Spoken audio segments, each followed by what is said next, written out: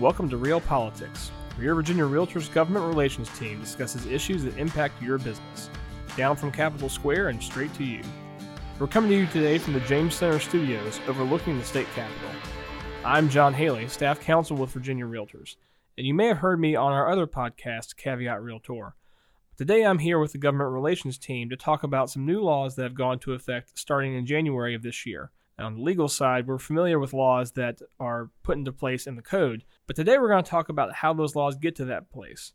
And to do so, we're going to talk with Martin Johnson, who's Senior Vice President of Government Relations, and Aaron Barton, who's Deputy Legislative Counsel.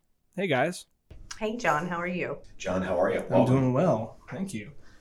The purpose of this is we're going to try to give the members a little bit of an insight into the new laws that have come into effect on January 1st of this year, specifically those laws that talk about teams. Now, Aaron, I know that there's been a long process to get to this point, and we're going to ask you to kind of distill that down into not quite a year of discussion, but maybe just a couple minutes, So if you can talk to us a little bit about how these new laws came into effect and kind of what Virginia Realtors team has done behind the scenes to get them in place. Sure, John. Well, we all noticed that there was an increase in the use of real estate teams in the Commonwealth, and the members came together in a presidential advisory group and really evaluated what potential issues real estate teams could be facing or the real estate industry as a whole could be facing. And they looked at them sort of in three categories. So they looked at them in what would already be covered in the laws that were currently on the books, what could be addressed with increased education or targeted education on certain issues, and then what issues, if any, would need some sort of legislative fix. And we had members from all over the state, all different levels of experience, team leaders, brokers, salespeople, and they worked for a good year working through all of these issues to see, what the next steps they wanted to take. All right, that's a long process to get to this point. It was a long process.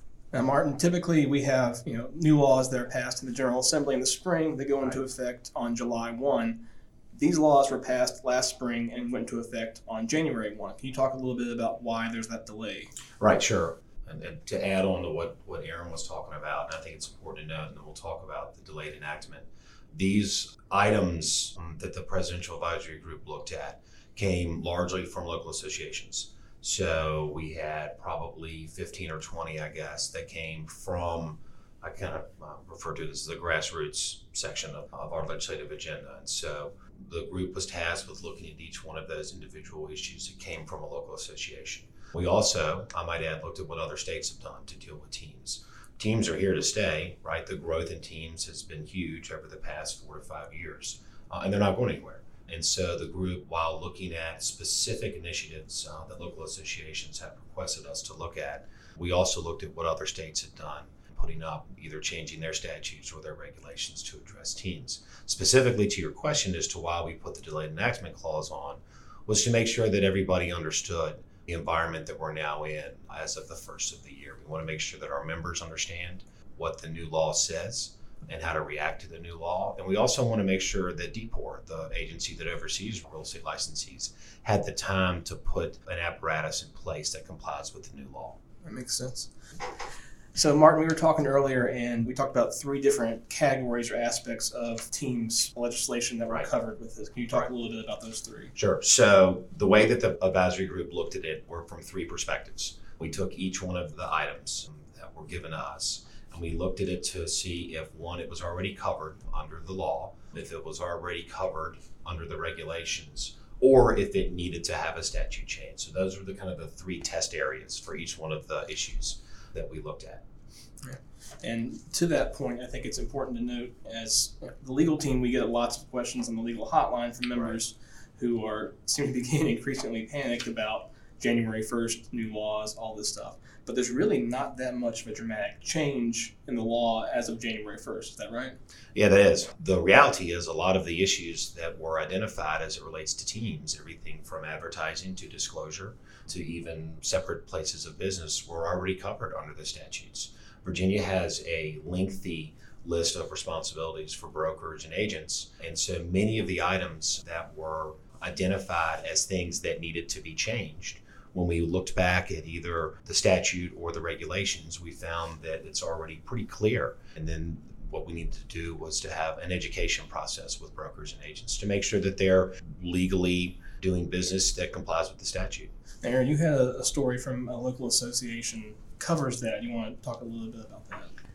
Sure, and I think we've been getting a lot of these questions on the legal hotline as well. We had a call from a local association where the members were confused about the process of filing a fictitious name certificate, which is one step in the process of forming and registering a legal business entity. And there was some confusion about what constituted a fictitious name under the SCC rules on the website. And my question to them was, they formed a legal business entity in the name, let's say, the John Smith Team, and they were actually functioning as the John Smith Team in all of their advertising. That was their licensed name.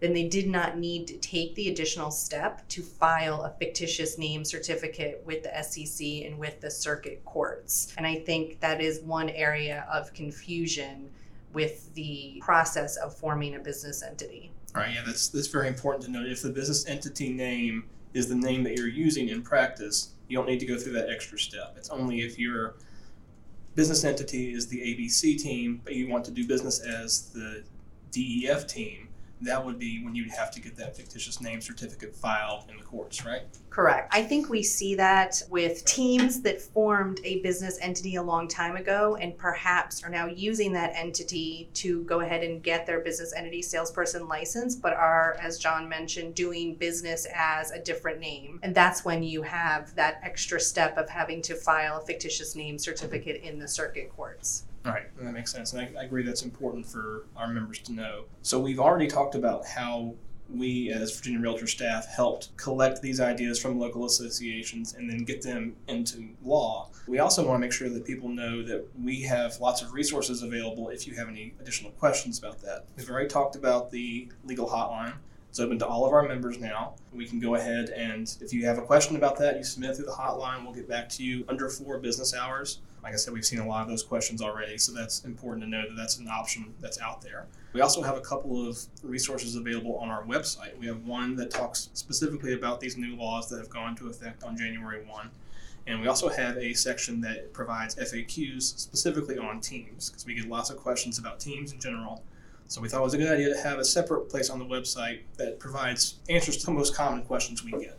Aaron, Martin, anything else you want to add? Tell the people about this new legislation that we have? I think, again, just to clarify and sort of piggyback on what Martin was saying is when the members in the Presidential Advisory Group really looked at all of these initiatives that the local associations were suggesting, they did find that most of this stuff was covered in the law. So, in fact, although we've been doing a lot of education, a lot of speaking about teams, trying to make sure everyone's compliant by January 1st, the laws were already in effect. They were scattered throughout the code.